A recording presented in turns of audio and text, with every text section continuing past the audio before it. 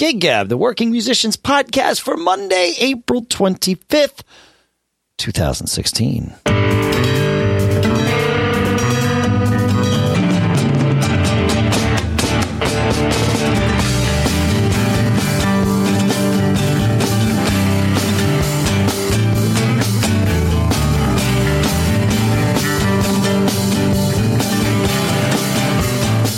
Greetings, folks, and welcome to Gig Gab, the podcast by, for, and about working musicians and weekend warriors here in Durham, New Hampshire. I'm Dave Hamilton. And here in Los Gatos, California, it's Paul Kent. How was your weekend, Paul? Did you gig?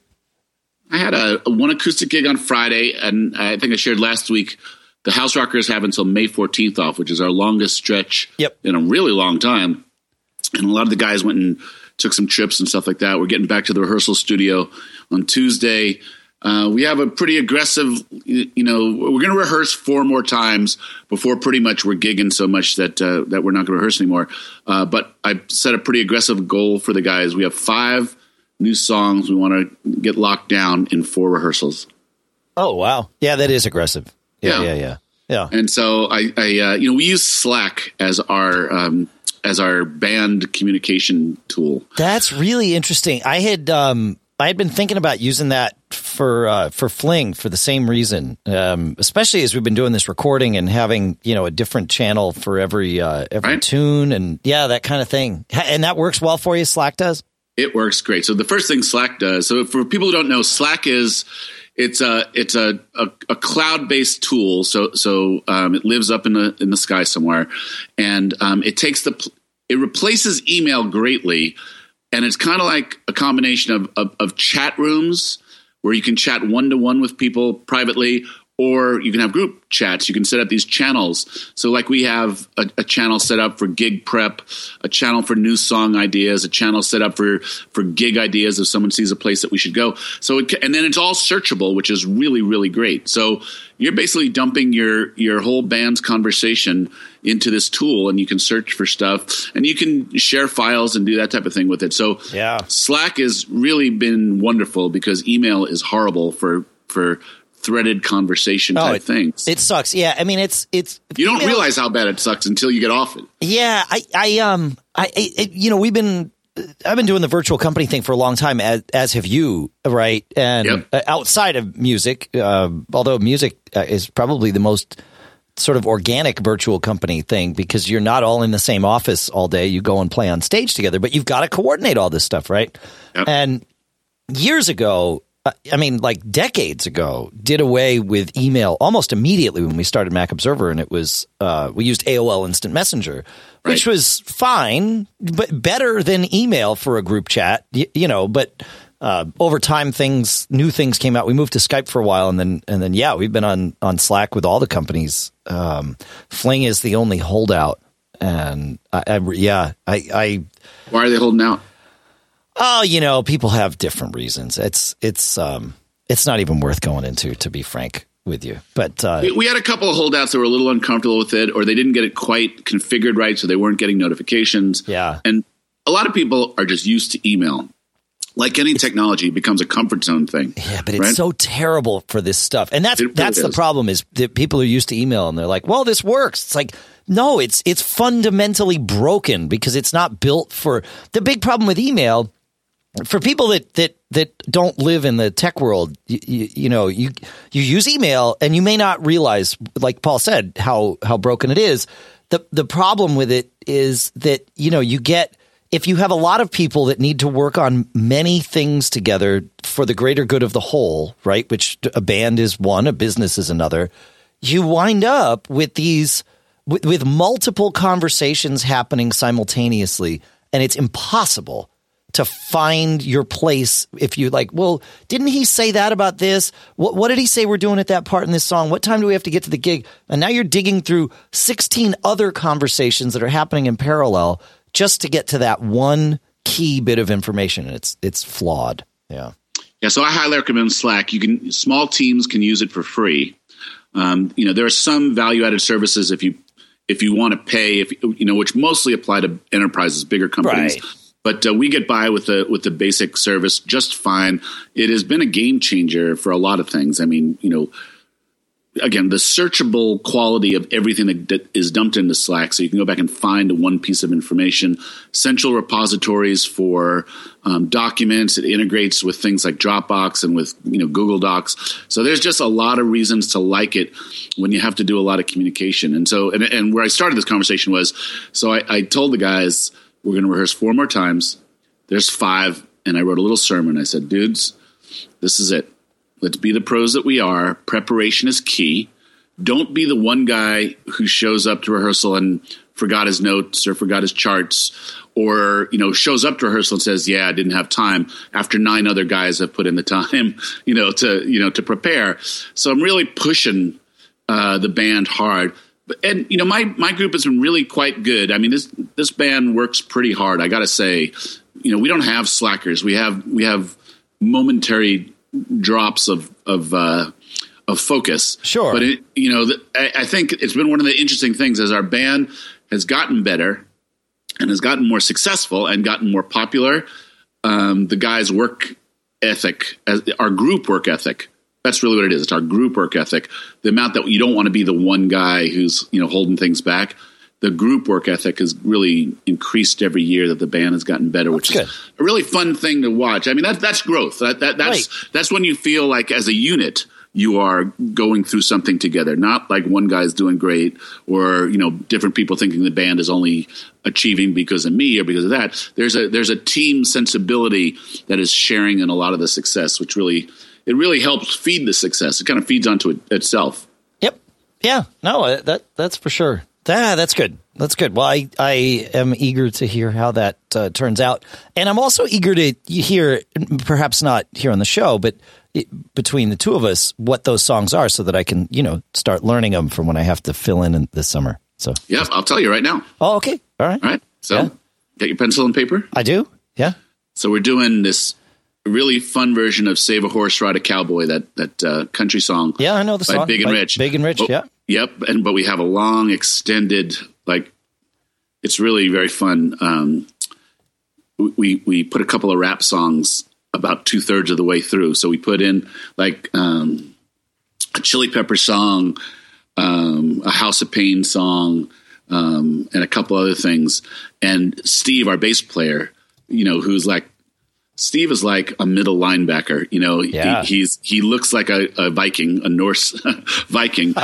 and so he actually hands the bass to Nick for this part, and we feature Steve, and he's really good at rapping. So nice. It's visually fun, and it's just it's something you don't expect. So that's kind of cool. Sweet.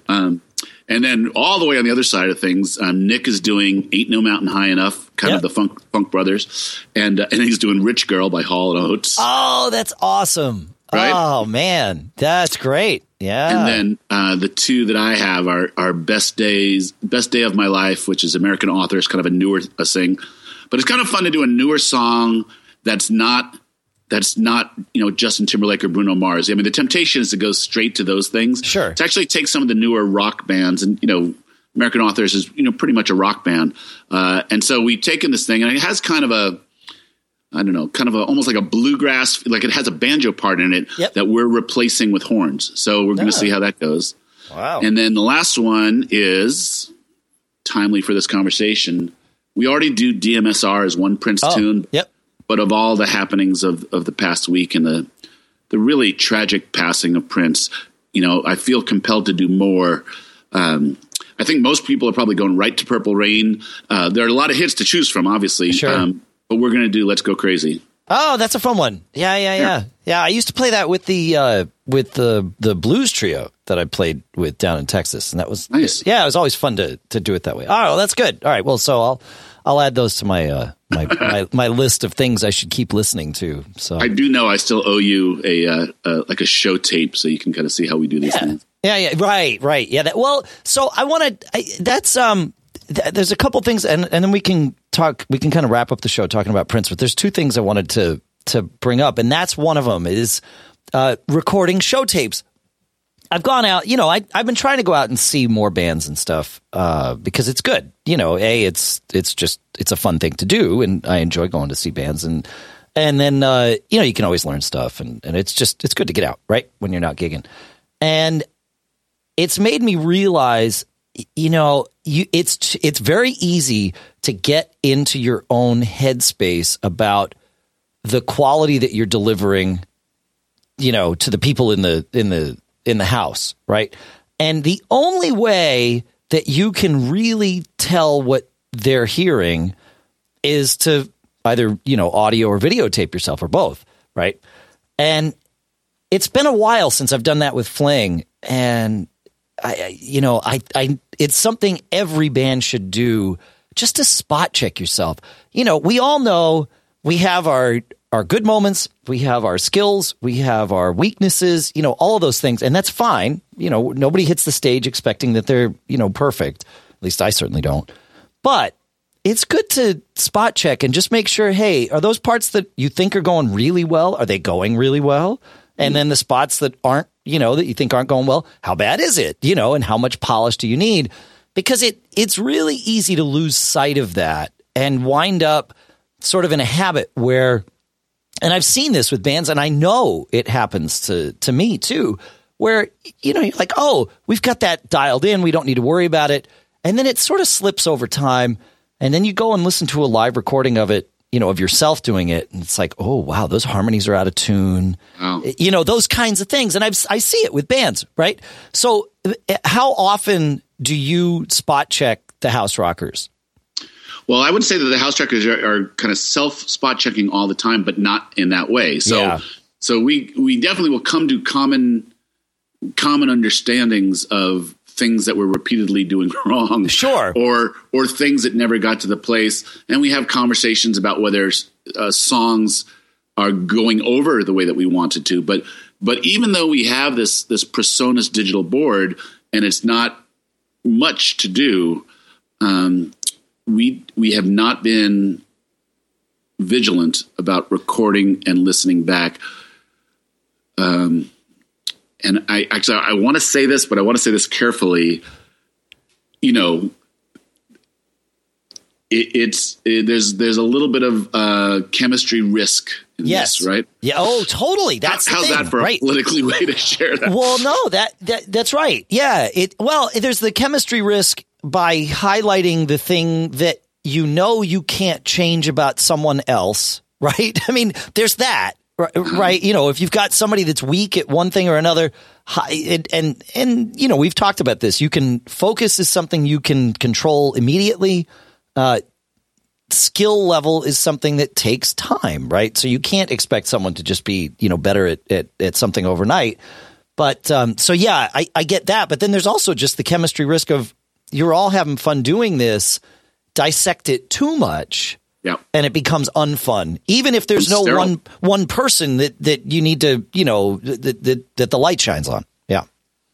Yeah, without a doubt. Yeah, it's hard. But when I walk into a club and I hear a band singing a tune that they clearly think they're doing a great job with, and everything's great except, one of the vocals is just out of tune every chorus. And it's like, do we do that? I don't think so. Especially vocals, I think I would know in the moment because I'm kind of a jackass about that. But there's got to be something else that I'm overlooking right in the moment. There's a mojo thing, right? So you can tell on stage a lot, and if the feedback you get from a recording is different than what you thinking. Remember, there's a little bit of a chasm in between those two things. What you're actually experiencing and what the cold hard facts say about things. I would think, though, if you're paying attention, there are obvious things, and again, we have enough obvious things that should have caught that. If you come out of any gig, we probably have 4 or 5 things. Oh yeah. We have a quick conversation about, hey, watch that, and that's enough to keep you going for another week of just to do stuff to kind of iron out some of the things that you need to do. Yeah, I mean, there is a point of over-analysis. There is, and some would say not, but I think that there is. No, I think that there is. I have experienced it, and I find the amount of time that exists between playing the show and listening to the show. The greater the amount of time, the easier that analysis is, because the fun factor of the gig is still malleable, say on the ride home or even the next day.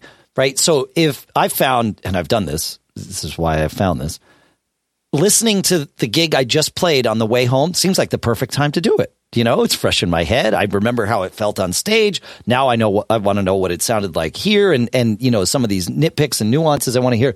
No, I do not want to hear that stuff then, because it's gonna potentially shatter the mojo. And so it's good to give it, for me, it's good to give it a couple of days. But I feel like as a pro, you need to be able to be self-critical in a way that doesn't totally rock your own world, you know, and shatter all your confidence. Oh. I mean, I really think that's important, and it's not easy, but you have to, and it's like anything else. Practice makes perfect. You just need to get used to it. And I think part of it is exactly what you said. You need to know that there's this chasm between what translates to an audience and what you hear on a recording. And a lot of the little nitpicks, even if you were in the audience and heard the nitpicks, most of the audience wouldn't even notice them there, let alone on a recording where it's a totally different thing. You know, so but I think it's important to do it, to develop as a musician.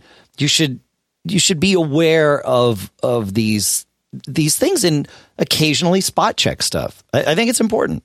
Well, I think if you were to boil it down, you need to be in tune, in pitch all the time. That matters, right? Yes. You need to know the forms of your songs. And, you know, if you come across something in a gig where guys are playing something that's clashing, that should just be a list of things that you need to do to, you know, yeah, and you kind of post gig notes. Do you guys actually do that? Do you do post gig notes? Oh, totally. Oh, yeah. Every yeah. gig? Yeah, probably. Yeah. I mean, maybe not right at the gig. Sometimes right at the gig, and sometimes, you know, we usually all come back here to my place because most of the guys keep at least some of their gear here, and we keep the PA here. So, you know, we come back here to unload, and there's usually a little conversation that kind of evolves out of that. And that's a good time to sort of do it, because you've had at least a little time in the car to decompress and all of that. But yeah, a little bit of that happens. And then probably for a week afterwards, you know, there'll be like a little bit of back and forth dissection.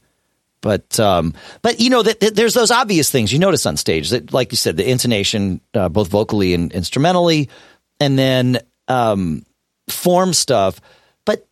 With the recording, you're going to catch things that are really hard to catch in the moment. It's hard for any one person to be a producer all night long, right? Because there are moments where, well, I got to focus on my thing right now to get it right. You know what I mean? And then some stuff is, you know, more or less autopilot, and you can sort of pay attention to what's going on. But you might have developed a thing where you suddenly realize, wow, you know, over time, and this is the stuff that I'm talking about, that it just develops slowly. And now you wind up having this version of a song that certainly is different than the original, and that's okay. But, you know, you might find that, wow, everybody's playing in the verses, and they need to be more sparse. Like this is becoming overkill. And that's the kind of stuff that's hard to notice in the moment because it happens so gradually. Yeah, true. I'll say this, though. Maybe more, certainly as informative is videoing your band and seeing what you look like. Yeah. Right? Yes. Because that's something that you don't have as much of a sense. Well, actually, you know, most of the time you're facing the audience and you're not looking at each other. And if you want to get an idea for how entertaining your band is visually, that's particularly useful. Totally. Yeah. I had one band, or actually one practice room in Texas, that I put a mirror on one of the on one of the walls, and the band faced it. And it was because the room was small and sort of cramped. It was easier for me to put my drums up against a wall, facing the wall. But it meant that if we rehearsed, everyone was going to be behind me. I was like, well, screw it. I'll just fill the wall with a mirror. Now I can see them. They can see me. But it actually kind of helped us be a little more aware of, you know, what we looked like as we played. So, but you're right. Yeah, videotape is what. It's really helpful. It's super helpful. Yeah. So this week, Paul, I'm in theater mode. I've got a 1 week long run. Well, it's actually a 3-night run. We had a rehearsal last night. There are rehearsals Tuesday, Wednesday, Thursday, and then Friday, Saturday, Sunday are the shows. And that's something where the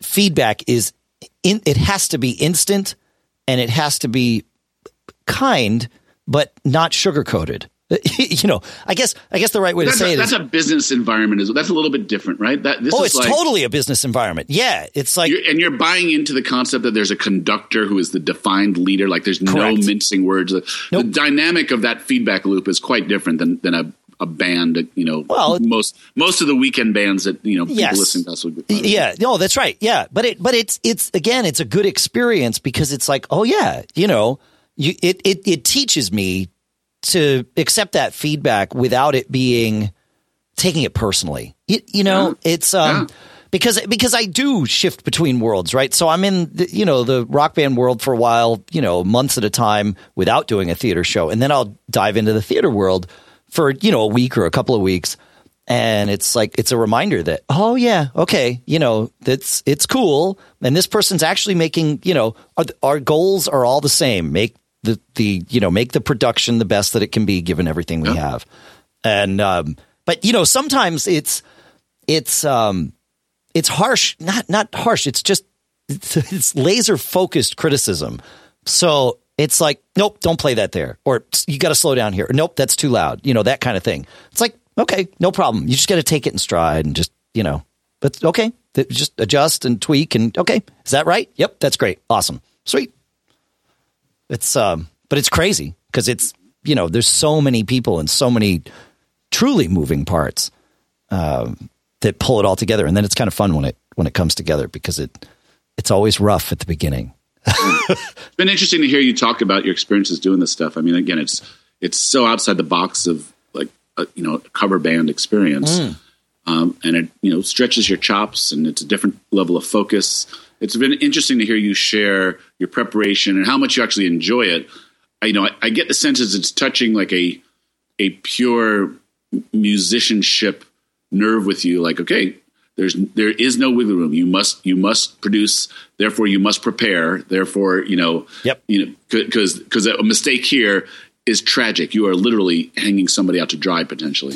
Literally, yeah, literally, right. But it's also bearing in mind the common goal of putting on a show, right? That needs to be entertaining to the people that are there. And, I'm sure it'll happen in this run, and it happens in almost every run, that I'll make a mistake. Hopefully I don't make too many given the short run that we have, but I'm sure I'll make some, and everybody will make them. But when I make a mistake, the goal is to, catch back up with the actors and singers and just, blend back in. When the actors/singers make a mistake, it's our job to catch them, right? It doesn't matter if they just skip 3 bars of this song. It's not our job to finish the song as it was written. It's our job to finish the song with that person out there that's singing. It's like, and it's interesting, especially this one will be in a theater where no one is mic'd. So, the singers are just singing into the air, and there's times when they're way downstage from us. We're kind of upstage at the very back of the stage, and there'll be times when there will be a lot of them singing, and they can't hear us because there's so many people around them also singing. And I know it'll happen, and they'll start to speed up or whatever, and it's like, okay, well, we got to find where they are. We need to listen, which is also interesting because they're way, way over there, but hopefully singing loudly enough that we know where they are. So yeah, it's a fun thing because it still feeds that same basic live without a net, right? This is all happening in front of a crowd, and you want it to be as entertaining as possible. And just because that person screwed up, there's no place for, hey, let's highlight the fact that you need to get that right. No, we'll talk about it later if we need to. But for now, let's just make everybody look good. That's good. It's actually kind of a nice little family thing that develops. A lot of trust back and forth, which is good. Yeah. So I'm sure I'll have a debrief next Monday after we finish the run Sunday night. Looking forward to it. Yeah, man. So So, we've had 2016's been quite a year for losing iconic and even additional big names from the music industry. And certainly I think last week I would say is probably the most earth shaking of all of them. A, the stature of Prince. B, that he was 57 years old. And we don't know exactly what, right? I mean, it was likely Percocet related. That's the latest thing I've heard. But, why speculate on that, right? Well, because he was 57. I mean, that's the reason to speculate. It's not like it was this long-term health thing that led him to this. It was. I only say why speculate because it's like, something's going to come out, whatever it is. And, at the moment with this so fresh in everybody's mind, I think it's someone of that stature.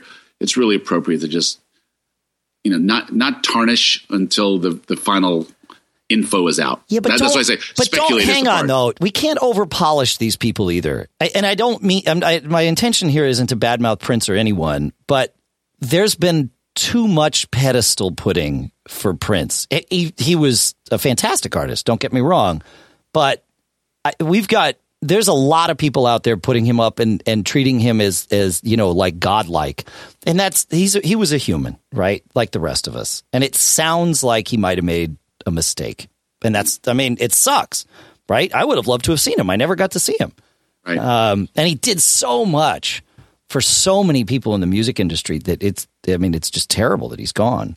So it could be a mistake. It could be a mistake. Fair enough, Dave. I would just say this. Pedestal.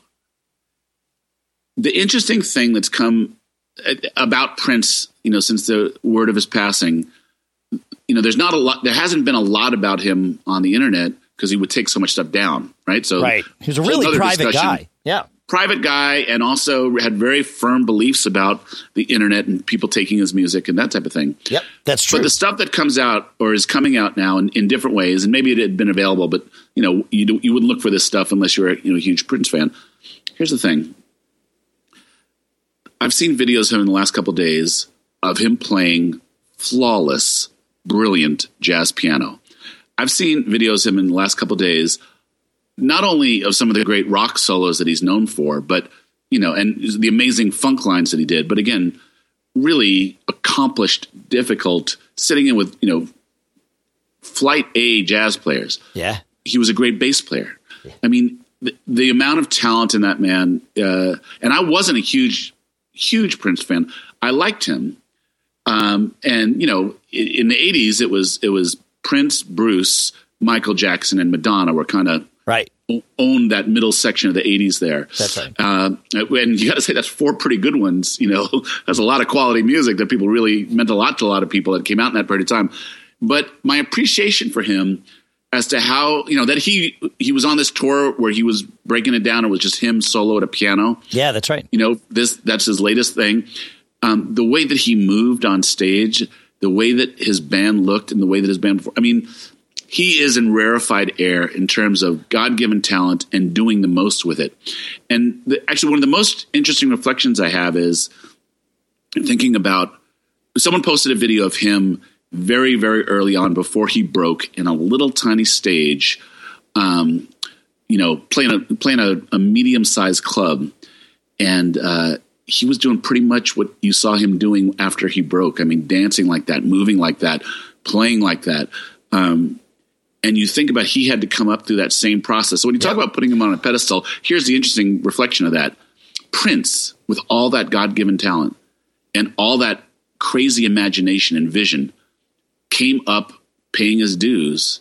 And you think about that now in an era of American Idol and those types of things where, the manufactured bands that leapfrog that whole process. And you think about the people who were that wildly gifted and had to come up through that process of, drudging out, playing a Wednesday night in Des Moines or something like that. That's really was the thing that's amazing to me is that he always felt to me like he was kind of manufactured in some lab, right? He was like untouchable from the time he broke. He was just in a different place, kind of like Michael Jackson. but there he was. I mean, Michael Jackson, of course, the Jackson 5, and, they're pretty big since he was pretty little. But there was Prince, just like you and I, playing on a Wednesday night, trying to build his career, trying to go over and, playing his heart out. That's kind of what struck me is the amazing amount of talent, the amazing amount of vision and innovation. But he was, like anyone listening to this show, he was a musician trying to get to the next level. He was pretty amazing. Now, the night that all the news came out, I just happened to be hanging out with a friend of mine that when he was in college, somehow, I don't know the exact story, but he always wound up handling the coordination of the local road crew at his college, right? So bands would come in, they'd have their own crew, and then they would, have locals that they help, just like hump gear and move stuff. And he would always hire his fraternity brothers to do that because that's what you do when you're in college, right? And he said that in the span of a week, and maybe even the span of like 3 days, he had Prince came through. And this was, while Prince was on his way up, right? At that point, this was at the time probably the biggest size theater he had played, whatever the theater at this college was. And then like 3 or 4 days, either before or after that, he had Little Johnny Cougar playing there. And they did the same thing, humping gear in and out, right? Mm-hmm. And the kids, you ask your parents, that's John Cougar Mellencamp or John Mellencamp if you don't know. Right. But he said, Prince was the nicest guy to all of them. He actually asked each of the guys, each of the local guys, hey, so you're going to school here? What are you studying? Took a genuine interest in these people. I mean, he didn't spend hours with them because he had stuff to do. He was, he had to work. But he'd stopped and asked them their name and thanked them for their time. And, this is really great. I love it when I get to meet people in each of these towns. Tell me what it's like going to school here. And he even remembered him saying, make sure you study, don't try to do what I do. This is really difficult. It's a bad business. It's crazy, right? Really nice guy. And Little Johnny Cougar was a jackass to everybody. It's so much so that his own road crew that was touring with him was handing him out-of-tune guitars and like, screw that guy. Oh, gosh. Oh, yeah. Yeah. So it was like this night and day thing. But yeah, no, I have heard not a single story about Prince that he was ever anything other than a absolute cordial, great guy. And I actually find this remarkable because my impression from a distance that he would have been aloof or maybe a prima donna or, something. So that, again, it's really remarkable, Yep. That this guy just transcended so many things, created images that worked for what he needed to do. And again, we should spend our time just talking about it. This guy was a phenomenal guitar player. Well, that's the thing. Phenomenal guitar player. He was, I think it's fair to say that most of the time that he was on stage, he was the absolute best musician on that stage. Yeah. On arguably any of the instruments, but certainly the best guitarist on stage. And the funny thing is, most people had no idea because it wasn't important to Prince to project that, to communicate that to people. It was, we talk about Prince coming across like a manufactured persona, and it was. I think it truly was a manufactured persona. I think you had this really shy guy that wanted to be, in this business and knew he had to have this thing. But I think for him, he's the one that crafted that persona, right? We compared to, you mentioned Michael Jackson, same kind of thing with this persona, but we know who crafted that, or at least who started, and that was his father, right? We know more of that story. We knew more of it as it was, kind of as it happened and while he was alive.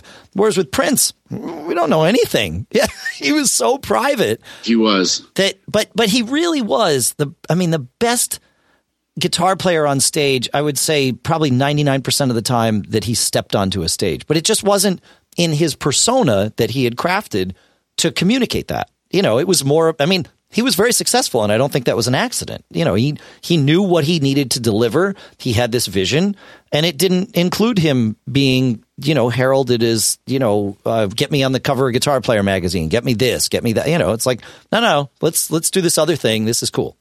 Yeah. Well, it's good. I think about him as kind of a synthesis of Jimi Hendrix, totally, of James Brown, and I'm trying to think about what funk player to kind of, put him in the, it's kind of a parliament, that type of thing. Yeah. I mean, real funk, right?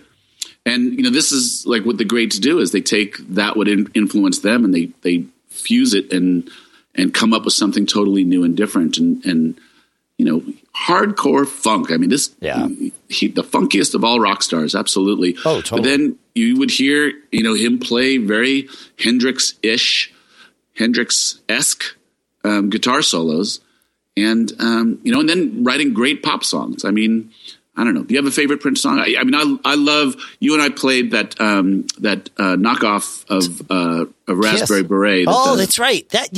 That's in terms of playing. I've played a lot of Prince songs. In terms of playing Prince tunes, that's my absolute favorite. But it was the Hindu Love Gods version of Raspberry Beret, which they basically turned into a 3-chord rock tune.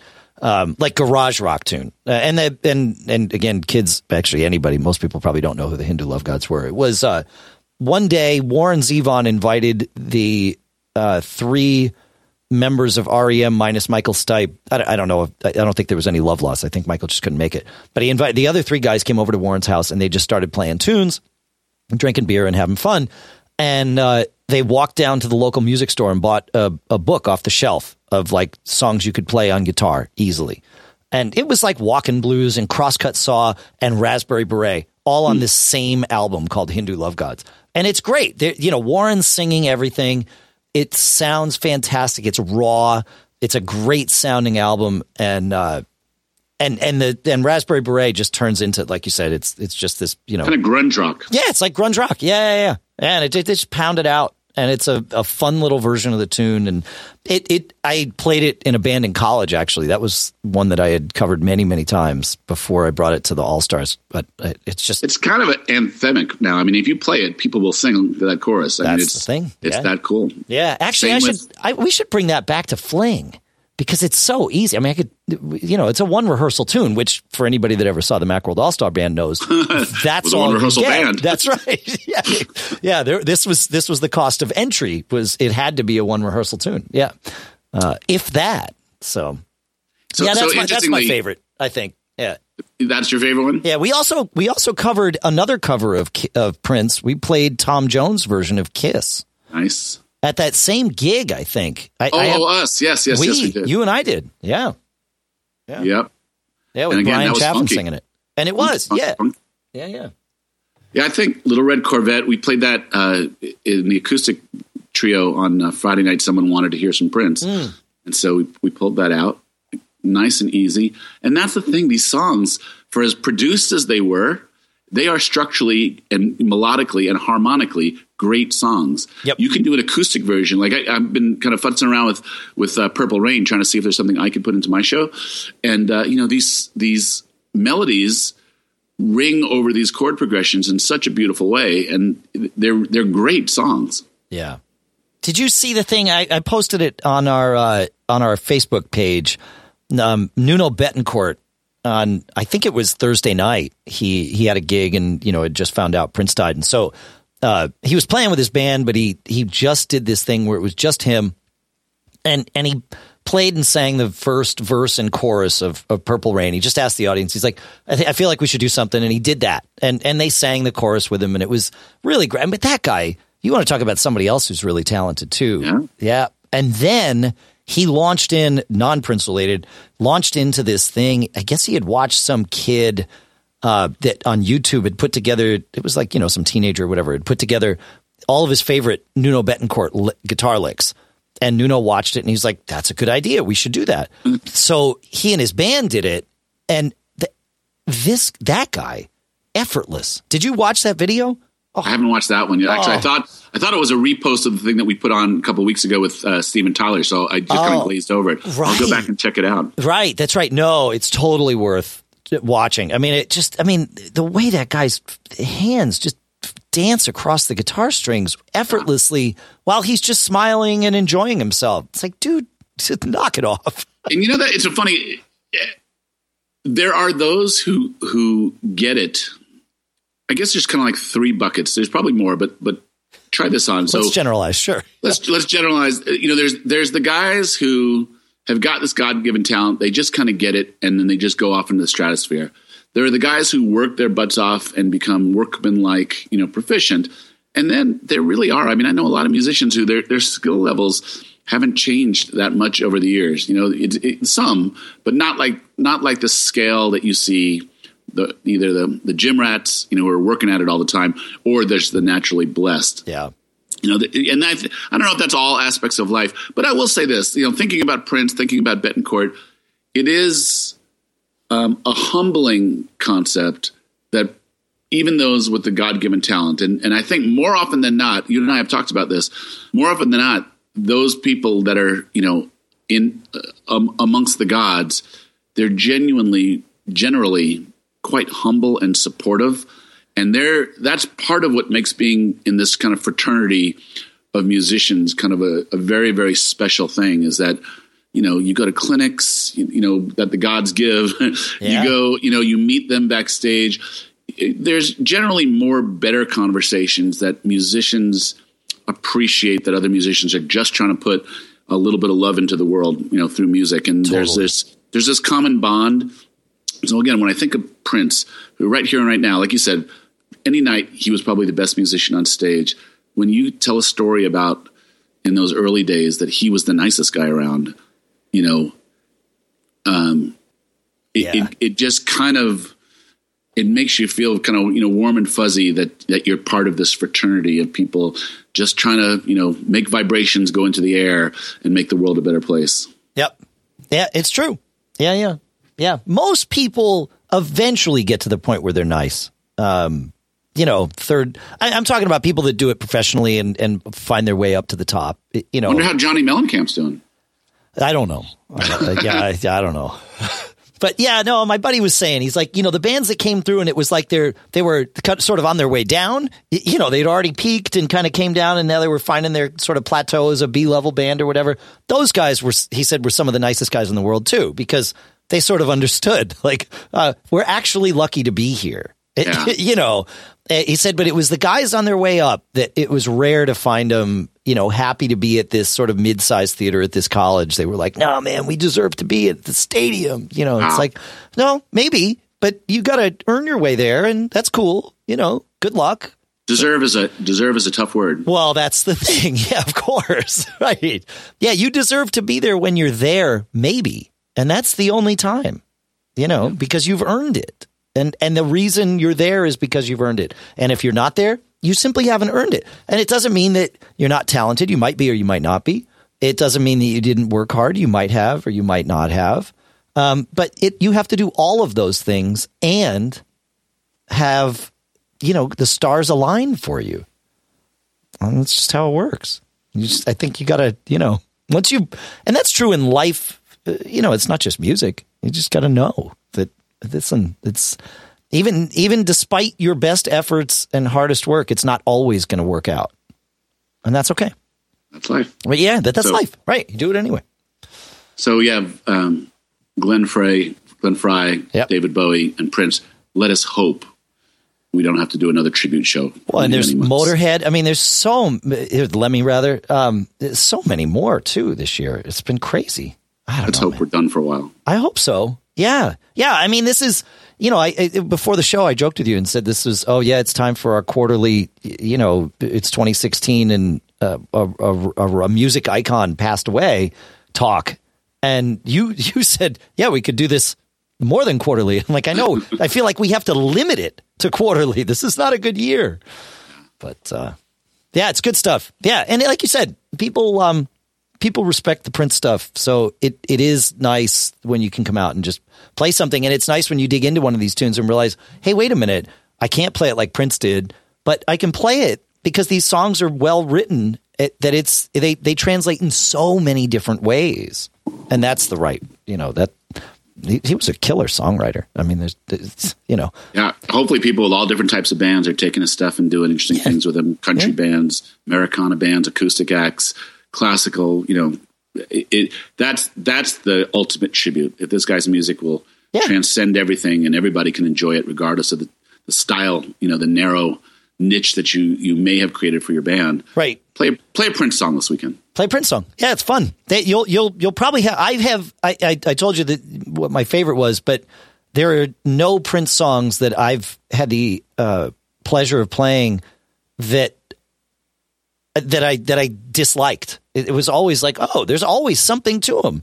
Like you said, he was a funky cat. He was, funky. But even when you play it rocked out, it's like, oh, there's a cool little hook in this. Wow, look at that. Okay, but none of them are overly difficult to grasp. I mean, they might be. Again, you can't play it like he did, but you can grok it fast enough that you're just like, yeah, let's go.